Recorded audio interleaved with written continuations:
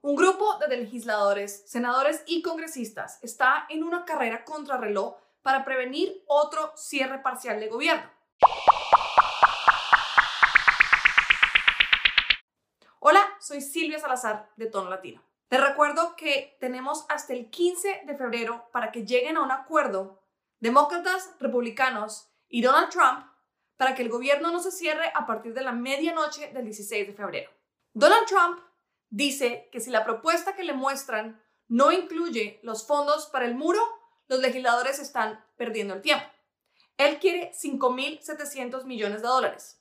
Nancy Pelosi, la presidenta de la Cámara de Representantes, le dijo que la propuesta que le van a dar no va a tener dinero para el muro. Y también sabemos que la Casa Blanca sigue explorando la posibilidad de declarar un estado de emergencia.